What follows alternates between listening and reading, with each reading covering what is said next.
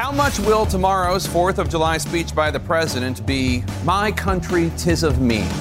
The lead starts right now.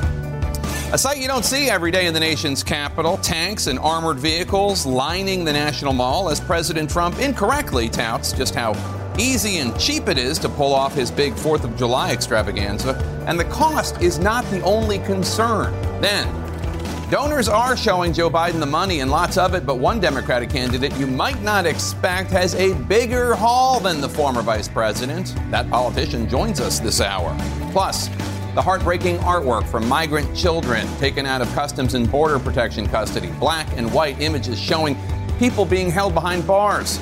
Now the government's own watchdog calls the situation at the border a, quote, ticking time bomb. Welcome to The Lead. I'm Jake Tapper. We begin today with our politics lead and growing fallout over President Trump's July 4th extravaganza, what the commander-in-chief called today the show of a lifetime. A source telling CNN that some military leaders are expressing concerns about the politicization of the event, which will feature American military hardware, including tanks, bombers, and elite vehicles, for all the world to see. The Pentagon says that some members of the Joint Chiefs of Staff and other top military officials will not be in attendance, citing prior commitments. But the president will be flanked tomorrow night by Acting Defense Secretary Mark Esper and Chairman of the Joint Chiefs, Marine General James Dunford, before delivering what will be unprecedented in the modern era for an Independence Day celebration, a presidential address on the National Mall, prompting concerns inside the Pentagon. What should top military officials do if President Trump, during his speech, starts serving up a 4th of July-sized helping of partisan red meat? The Trump administration refuses to say, in addition, how much the event will cost. But the president did tweet today, quote, the cost of our great salute to America tomorrow will be very little compared to what it's worth. We own the planes. We have the pilots. The airport is right next door, Andrews. All we need is the fuel. As CNN's Pamela Brown reports, however, that claim is a bit misleading, to say the least. Those armored vehicles have started arriving at the National Mall. Moved in overnight through Washington, D.C., carefully so as not to damage local roads and bridges for the president's so-called salute to America, hyping it up as the show of a lifetime. Some incredible equipment, military equipment on display. Acting Defense Secretary Mark Esper and Chairman of the Joint Chiefs, General Joseph Dunford, are among the military officials who will attend. But CNN has learned that some military chiefs have expressed reservations about politicizing the July 4th celebration, concerned about the tanks and armored vehicles on display. And while the overall cost of the event has not been released, today the president defended the plans, tweeting, the cost of our great salute to America tomorrow will be very little compared to what it is worth. We own the planes. We have the pilots. The airport is right next door. All we need is the fuel. We own the tanks and all. But that tweet is misleading, as many of the aircraft involved in the ceremony will be flying in from around the country. F-35 fighter jets from California, a B-2 stealth bomber from Missouri, Apache helicopters from Kentucky, and the Blue Angels from Florida, all burning costly fuel to get to Washington. We're going to have planes going overhead, the best fighter jets in the world, and other planes too. And the president's checklist ignores additional costs and security, personnel, and infrastructure. For example, the see-through bulletproof barrier needed for the president's speech at the Lincoln Memorial, $24,000. And that's not all. The Washington Post reporting the National Park Service will divert nearly $2.5 million extra from fees paid by visitors and intended to improve parks across the country for the president's event, compared to the usual cost of about $2 million for the entire 4th of July celebration on the Mall. And the president caused some confusion today when he claimed his administration has not dropped the fight to include a citizenship question on the U.S. Census. He said the news reports about it were fake. But Jake, just yesterday, Trump's own Justice Department and Commerce Secretary said the administration had abandoned plans to include the controversial question and was moving forward with printing the questionnaire without it. An official says, though, that there are ongoing discussions in the White House about a path forward to include the question. What that path forward may be, very unclear, Jake. All right, Pamela Brown, thanks so much. Well, let's chat about all of this. Alice Stewart, let me start with you. Are you concerned about any of this? You've been in the city for a while. The 4th of July celebration is usually not only nonpartisan, it's usually completely apolitical. Right. And it is a great event. I've been to it before. I don't really love the traffic. Look, I do have a problem with the president making it seem like this is the 4th of Trump celebration. It is not. It's the 4th of July celebration. But at the same time, I think it's great if he wants to liven it up, if he wants to make it a salute to our current military who are serving and fighting for our freedoms that this day is about. I think that's great. If he wants to give a speech that says, God bless America on our Independence Day, more power to him. There is so much criticism, though, that he's going to be making a political speech as opposed to a patriotic speech. Let's wait and see what he does. It wasn't long ago where he gave a speech in Normandy that was very presidential, very stoic. I'm going to give him the benefit of the doubt. That will be what tomorrow will be like. If not, we'll come back on Friday and we can talk about it. You know who's not giving them the benefit of the doubt is the liberal group Vote Vets. They are distributing 6,000 of these USS John McCain shirts in an effort to, I think, trigger President Trump, upset him, given the fact that the president is not a particular fan of the late senator. Yeah. No, I mean, look, here's the problem that I have with it. If we had any evidence to suggest that we could trust President Trump, then I would be willing to give him the benefit of the doubt. But just the way that he's talked about this, the lies in terms of how much, or the misinformation, shall I say, about how much it's going to cost, particularly if you think about the fights that we've been having about needing more money to take care of the crisis at the border. You know, you can find the money if it's a priority. And I also think the administration is not thinking about the juxtaposition of those images of those children in cages. And here is Donald Trump, and there are these, things flying overhead and the tanks. Is that really the message we want to send about America? I think there's a much better way to honor our troops. And Sungmin, there's a piece that just went up in the Washington Post by Greg Jaffe, your colleague, noting that there's a real debate going on right now. What if these generals are standing there with the president and all of a sudden he starts serving up red meat? He starts attacking his enemies, political enemies. He starts bad-mouthing the press. What do you do if you're a general and you're sitting up there and you're seen as endorsing this? And that is going to put the members of the military in a very difficult position, because even at official events, a lot of times the president has this campaign rally feel at these official events. You know, I was just in Japan and South Korea, where the last event that the president had before we left again for Washington was an event speaking to the soldiers at Osan Air Base in Seoul. But when we got there, it did have this very campaign rally feeling, and I think that's going to be a very difficult position for members of the military. We saw how difficult it was for the military and also for then acting Secretary Patrick Shanahan when the issue with the USS McCain came up. So that's, again, something that we're going to have to watch. And it'll be such a fascinating contrast tomorrow with all of the Democrats out on the trail doing the usual 4th of July thing, which we have all done, running behind the candidate along a parade route where it's all about, interacting at a one-on-one level with Americans. And I think that it's problematic for Trump in the sense that, these are the optics, especially with, we're going to have a protest floats flying overhead, the baby Trump float. These are the kinds of optics that remind people of what they don't like about him, that need for sort of self-glorification and to look like a big world power when everyone knows that we are a huge world power. So I think it'll be an interesting thing to contrast to watch. Well, I mean, but your point, Alice, that we don't know. He might actually be very restrained. He might actually be very modest. It might be a lovely celebration and not my country, 'tis of me. True, and that would be reason for celebration right there, if that's the way it is. I'm going to be optimistic. He has wanted to have a similar type of event and a salute to our military for quite some time. It just hasn't worked out in terms of the proper venue, the proper time. I think this is a wonderful time to do it. I think especially with the Democrats out there, they will be getting a lot of attention on the campaign trail at these 4th of July festivities, and I think that's great. But this is something the president has wanted to do. He is the president of the United States. He can do this. And instead of everyone getting so angry about he's hijacking this event, let's all take this as an opportunity to celebrate our patriotism. Let me just make one prediction, that there will be days and days of conversation about how many people attended the event, right? Terrible. Given what we went through around the inauguration, we will be fighting for days about what the Park Service says was really there, how many he says were really there. It's always about size with him, right? That it's got to be this big event, this bold event, when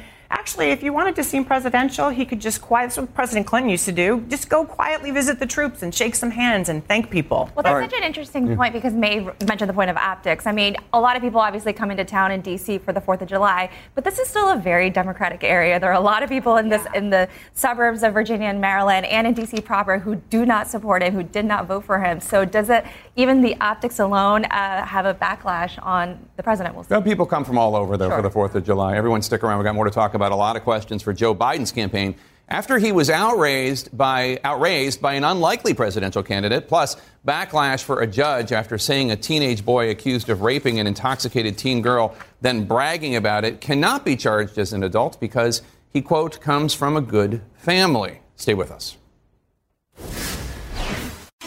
In our 2020 lead, you're looking right now at live pictures of 3 Democratic presidential hopefuls campaigning in Iowa right now ahead of the 4th of July holiday. From left to right, it was Kamala Harris and Beto O'Rourke and Bernie Sanders. This is just hours after former Vice President Joe Biden's campaign announced its second quarter haul, $21.5 million. That's more than Senator Bernie Sanders garnered, but less than South Bend, Indiana Mayor Pete Buttigieg did. All 3 candidates combined, of course, fall short of the $105 million raised by President Trump and the Republican National Committee in that same time period. CNN's Arlette Saenz now reports from the campaign trail.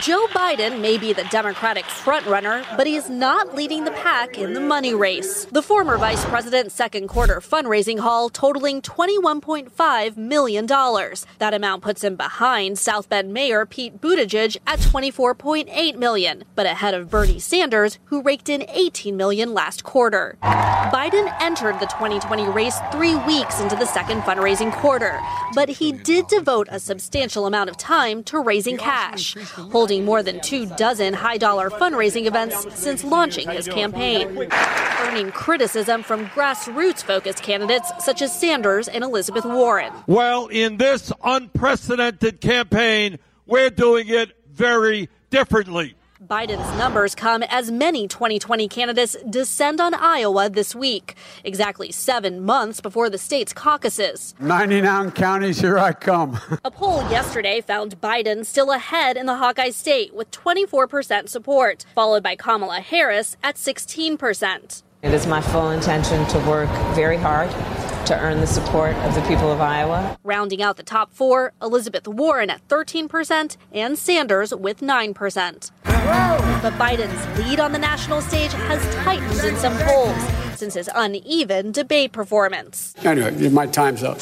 As he looks to reassure voters he has the best chance of beating President Trump, Biden now turning to a new phase in his campaign, visiting early states like Iowa and South Carolina in the next 5 days, and sitting for a rare national TV interview with CNN this week. The marathon's just beginning. But at the end of the day, if you can't cross the line in Iowa, you don't win the marathon. Now, Jake, a source tells us that the Biden campaign did hit their fundraising goal, but they just weren't prepared for what Mayor Pete Buttigieg was going to post last quarter. They had built their targets, estimating that the candidates would be bringing in no more than $10 to $12 million in 1 quarter. Now, one big question for Biden going forward is, can he sustain this momentum and continue to raise big campaign cash, especially right now as he's seeing that drop in the polls? Jake? All right. Arlette Saenz in Iowa covering the Biden race and so many others. Let's talk about this. Money doesn't mean everything, Sungmin, of course. Jeb Bush and Rudy Giuliani showed that. And yet the fact that Pete Buttigieg outraised Joe Biden, even though Joe Biden was in the race 3 weeks after the quarter began, it does seem to suggest some weakness on the Biden campaign's part. A little bit. And you have to remember, a lot of the former vice president's time is spent doing a lot of these fundraisers. So you would think that he would have a little bit of a leg up in terms of the money he was able to raise. And look, the vice president got in April 25th, so it was a little later than the beginning of the second quarter. But you are a former vice president of the United States being outraised by a small city mayor. I think that's that might be a little bit difficult for the Biden campaign to stomach right now. Yeah, I mean, and even if he's been in the race 3 weeks less than Buttigieg, he's been in politics. He was in politics longer than Pete Buttigieg has been alive. Yeah, and I think it's just yet another sign that if he wants to be the nominee, he's got to get a lot more aggressive, not just events, but in reaching out to those small dollar donors and really hustling, which is what Buttigieg was doing with fundraisers all over the country, particularly out in Hollywood, where he is a huge favorite out in California. And I think that the fact that that the Biden campaign did come in with a lower number is just one more thing that just suggests that he needs a real jolt, and maybe the debate plus the fundraising numbers will provide that. Wait, before you guys weigh in, we have some breaking news from the campaign trail. I want to get you two to respond. Here's Senator Kamala Harris with some very strongly worded comments about President Trump. Take a listen. I know predators, and we have a predator living in the White House. Calling the president a predator, this is somebody who was obviously, as a former prosecutor and attorney general in California, San Francisco, prosecuted predators. Too strong, do you think? Not at all. I mean, remember that in 2016, there was the Access Hollywood tape, and there were all the allegations against the president from various women about various incidents. And we have just a new one from E. Jean Carroll. Did I say last time right? So it's not, I mean, there is an alleged rape. Alleged rape. Yeah. So there have been allegations over time. They have not gone away. And again, that more seem to come out. And I think we've established that this president is not someone who is particularly pro-woman. That is certainly our feeling from the Democratic side. And I think she probably felt like you got to get in there and be strong about it, because that is what people are feeling. And whereas before they might have been willing to, kind of put that aside and go hold their nose and vote for Trump, or they didn't like Hillary and they voted for Trump, now we know more, not just about him and women, but we know more about his policies. Alice? Clearly, she is trying to make headlines, and she absolutely, positively will by this. I think the wording is a little bit much. I find a lot of the behavior that he did years ago extremely disturbing. I found the Access Hollywood tape very disgusting. I had a real problem with that. A lot of social evangelicals had a real problem with that. But at the same time, we knew that this was part of his past. This was something that he did many years ago. And as many have said, we'll give him a mulligan on that, as long as it does not continue to happen. And to our knowledge, it has not continued to happen. And the most important point is for social evangelicals who have a real problem at that kind of behavior, he has followed through on the policies that we support him on, which is Supreme Court, life, and religious liberties. His personal behavior, yes, it has been disturbing, but his policies are the reason a lot of people stand behind him. But Maeve, you cover Senator Kamala Harris out of the LA bureau. Are you surprised that she called the president a predator? Not at all, because what she's trying to do here is what she hasn't been able to do, which is to sustain the momentum after the debate. She's got to show now that if she's going to make the case that she's the right person to prosecute the case against Donald Trump, she's got to keep that energy up. She's connecting with the core of who her base is going to be, which are women, and particularly African-American women. And all of those women who turned out in the 2018 midterm elections, not just because of Trump's past, because they really don't like the language that he uses to talk about women.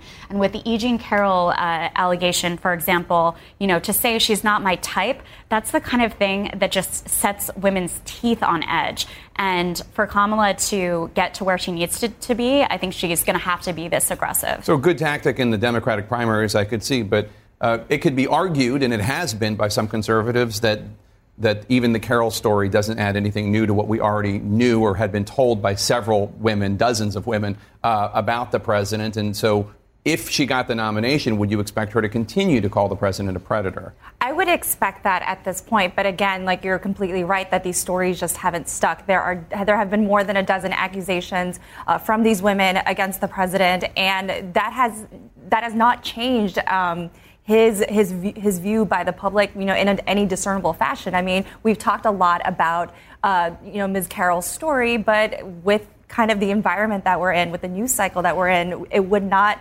sustain as long as you would think an accusation against the president of the United States. Yeah, his approval rating actually has stayed steady since her story came out. Everyone stick around. We have more to talk about. You don't want to miss, by the way, the CNN exclusive with Democratic presidential candidate, former Vice President Joe Biden. You can see his sit-down interview with my colleague Chris Cuomo this Friday at 6 a.m. and 8 a.m. Eastern, only on CNN. Coming up, he's a veteran who served in Afghanistan, and he has out-fundraised current 2020 frontrunner Biden. Mayor Pete Buttigieg will join me live next. Stay with us. Welcome back. Sticking with our top story, President Trump's planned military showcase to honor July 4th, which some critics say he is politicizing the military. The tanks and other vehicles, which will be on display, have arrived on the National Mall for tomorrow night's event, where the president will break with decades of tradition and address the nation directly. Joining me now on the phone is 2020 Democratic presidential candidate and South Bend, Indiana Mayor Pete Buttigieg. Mr. Mayor, thanks for joining us. You served in the armed forces, specifically in Afghanistan. What is your reaction to the planned display of military might and more tomorrow? Well, I think it makes America look smaller. You know, one of the reasons I joined the military was that in a small way, I wanted to be part of seeing to it that my country was not the kind of place where a leader feels the need to boost his own ego by rolling tanks down the streets of our capital. We've always been bigger than that. We've also been the kind of country that traditionally respects our military enough not to use them as props. More and more, you're seeing evidence that this president seems to think of the military as sort of ornaments for his ego or for his agenda. You saw it when troops were pointlessly diverted to the border. You saw it in what happened around the USS John McCain, and now I think you're seeing it here at a tremendous cost to the taxpayer. 4th of July is supposed to be our country, not about any one person, not about politics, definitely not about the ego of the president. After all, the people who got our country started in the revolution were skeptical of a presidency getting too much to look like a sort of imperial or royal office, and I'm afraid that's the direction this president's taking it in. What do you say to those who say, hey, the president's just trying to honor current service members? What's the matter with that? I think the president's trying to honor himself, and again, my worry is that it ultimately makes us look smaller. Think about this. Think about the strongest, toughest person that you know. It's probably not somebody who goes around talking about how strong and tough he or she is. And I think it's the same with countries. We've been the strongest country in the world, and we've not been the kind of country that feels the need to roll tanks down the streets of our capital. I think those things go together, and this feels like a step backward for this great country we live in. I guess another question I might have is, I know that there's concern inside the Pentagon about what happens if the chairman of the Joint Chiefs and others are on stage with President Trump, he starts speaking and he starts saying things that are quite partisan against Democrats, talking about the border. What do you think they should do in such a situation? Should they quietly walk off the stage? Well, I wouldn't advise the generals and chiefs on what to do. They'll have to follow their conscience, but it's certainly putting them in an awkward situation, and I wouldn't put it past him. But remember, early in his presidency, he stood in front of the wall at the CIA with stars representing people who had given their lives in the intelligence services and gave an extremely partisan political speech. He did it with the Boy Scouts. He is not above being partisan at moments that call for national unity. And, the whole idea of civilian control of the military is that there's going to be some level of separation, and trying to enlist people in uniform to decorate his political agenda just diminishes the military that so many serve in without regard to politics or favor. I want to ask you about a couple other items in the news, if that's okay. Obviously, there's been a lot of attention at the conditions for migrants, specifically migrant children, but others as well, at the border. President Trump just a few minutes ago tweeted, quote, "Our Border Patrol people are not hospital workers, doctors, or nurses. The Democrats' bad immigration laws, which could be easily fixed, are the problem. Great job by Border Patrol above and beyond. Many of these illegal aliens are living far better now than where they came from and in far safer conditions," unquote. It goes on from there, but I was wondering about your reaction to that. Again, this makes America look and act in a way that is so far beneath what you would expect from a country that ought to be the greatest in the world. We should be able to handle arrivals from people who are fleeing death and violence. There's no excuse for us to be keeping people in subhuman conditions. And by the way, people who aren't accused of a crime, people who in many cases have been fleeing for their lives, may have been seeking a lawful channel to apply for asylum. And, this crisis is really creating the humanitarian conditions that do force men and women in our Border Patrol services to be dealing with medical issues and emergency issues that could be avoided if it weren't for the inhumane policies that created this crisis in the first place. Remember, this president got elected promising that he would resolve immigration issues in the country. Instead, they have exploded into a horrific humanitarian crisis, largely as a direct consequence of the choices that he's made. You said that we ought to be the greatest nation in the world. Do you not think the United States is the greatest nation in the world?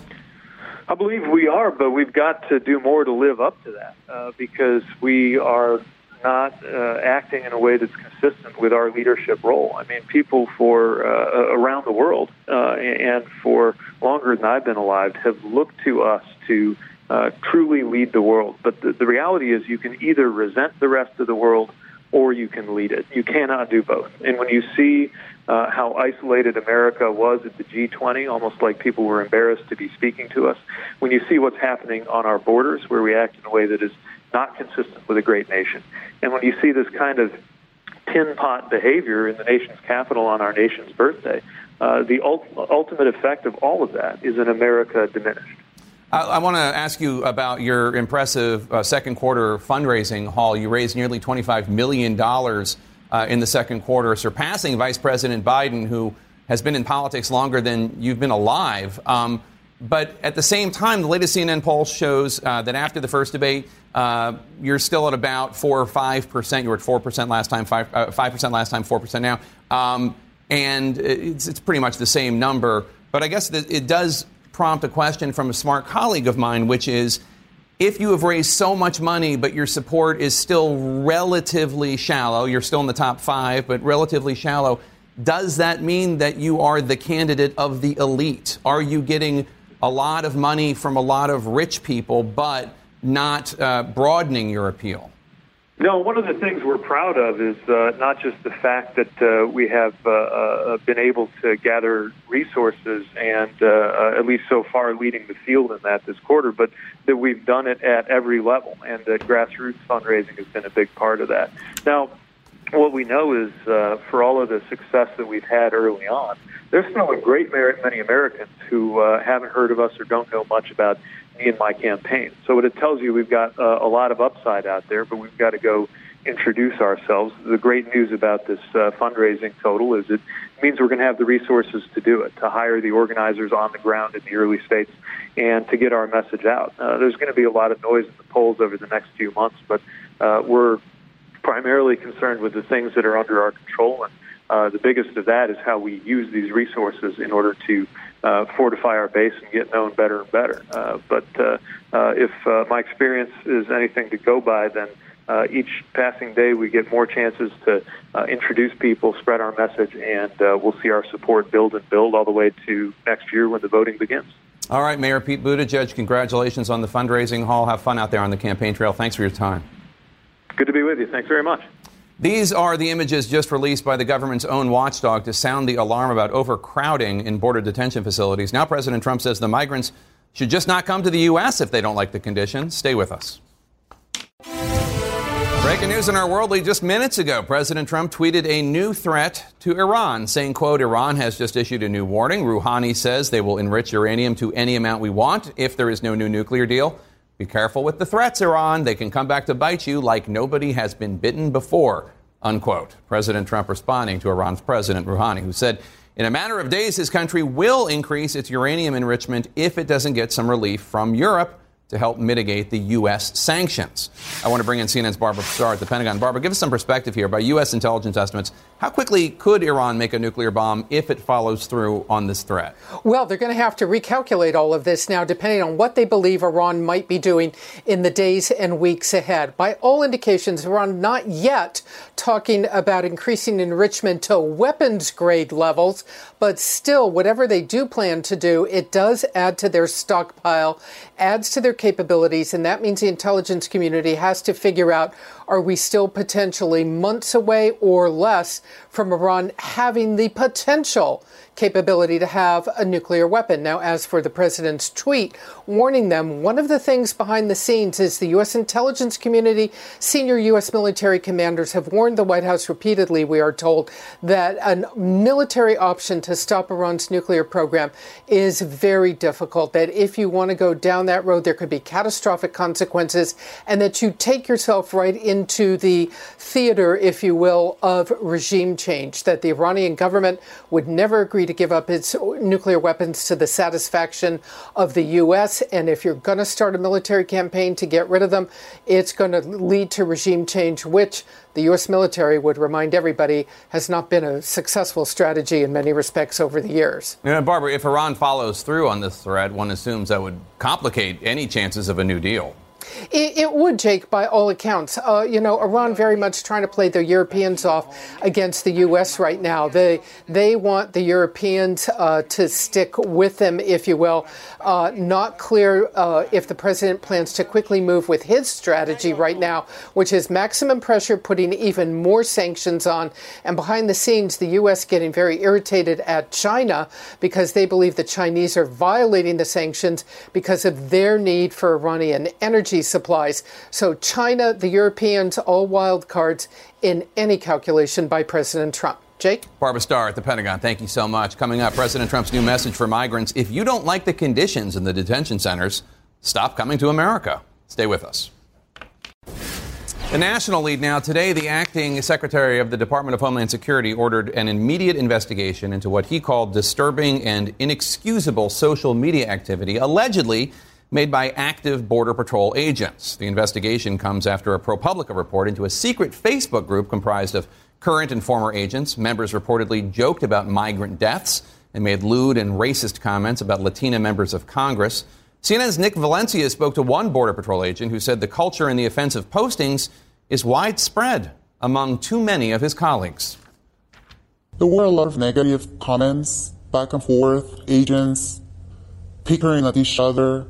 A veteran Border Patrol agent now speaking exclusively to CNN about the newly exposed secret Customs and Border Patrol Facebook group calling itself I'm 1015, where current and former Border Patrol agents reportedly made jokes about dead migrants, derogatory comments about Latina lawmakers, including Alexandria Ocasio-Cortez, and posted offensive memes. ProPublica, the nonprofit news organization that exposed this Facebook group, says posts featured shocking comments about a dead Guatemalan teenager in Weslaco, Texas, like, oh well, and if he dies, he dies. In a tweet today, Acting Department of Homeland Security Secretary Kevin McAleenan says he's ordering an immediate investigation into the offensive posts. It comes one day after a DHS Inspector General report quoted DHS and Border Patrol officials describing an acute and worsening crisis and calling the situation at the border a ticking time bomb. From adults who had not had a shower for as long as a month and were given wet wipes to maintain personal hygiene, to kids younger than 7 being held in custody for more than 2 weeks, much longer than the allowed 72 hours. What is basic human rights? Toilet paper, water from the sink, wearing the same clothing for days. We used to have these blankets, and 10 different aliens will use the same blanket. We will recycle them. We'll put them in a bag and they wouldn't get washed. Dr. Zaragoza, the president-elect of the American Academy of Pediatrics, toured 2 of these facilities last week, describing the horror she witnessed firsthand. When they opened the door, the first thing that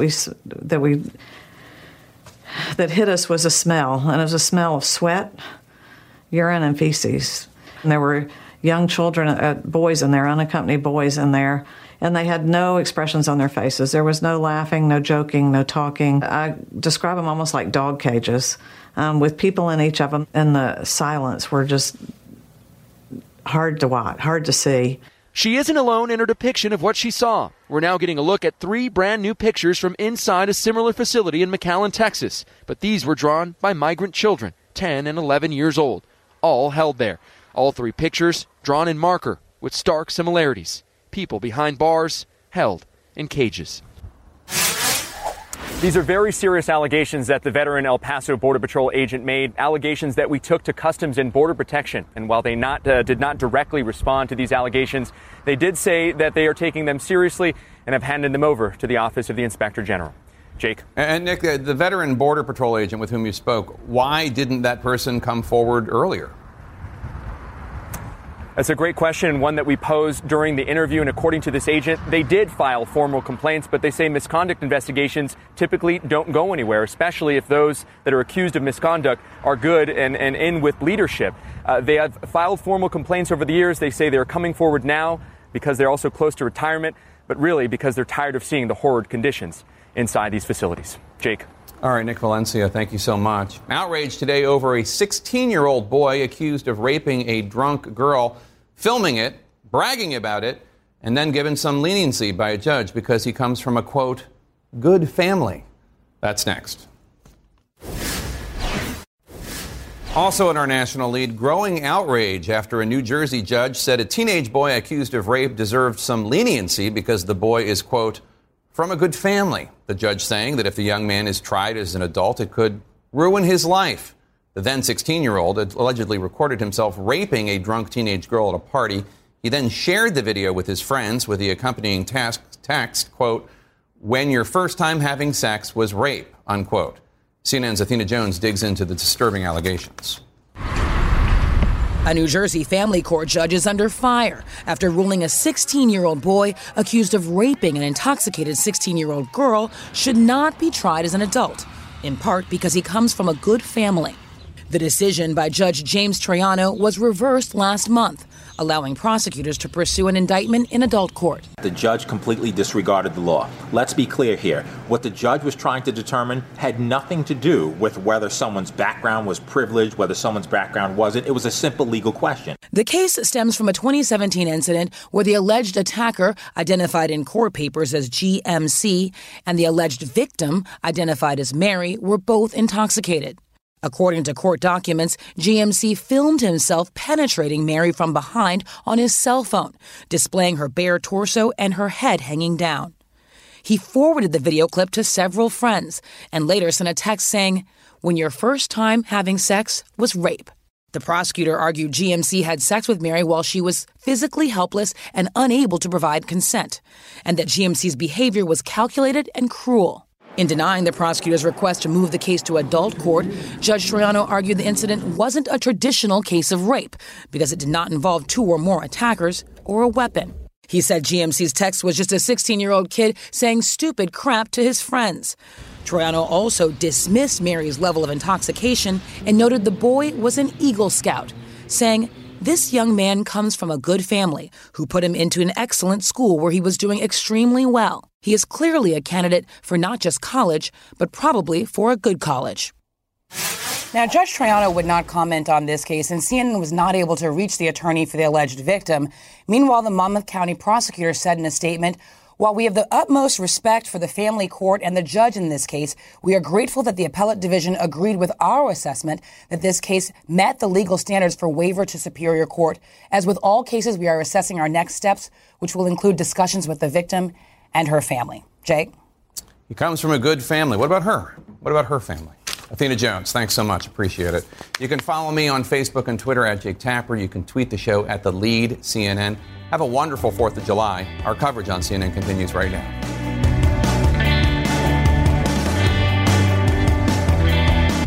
Quality sleep is essential, and that's why the Sleep Number Smart Bed is designed for your ever-evolving sleep needs. So you can choose what's right for you whenever you like. Need a bed that's firmer or softer on either side? Helps you sleep at a comfortable temperature. Quiets their snores. Sleep Number does that. Sleep better together. J.D. Power ranks Sleep Number #1 in customer satisfaction with mattresses purchased in-store. And now, save 50% on Sleep Number limited edition smart beds for a limited time. For J.D. Power 2023 award information, visit jdpower.com/awards. Only at Sleep Number stores or sleepnumber.com.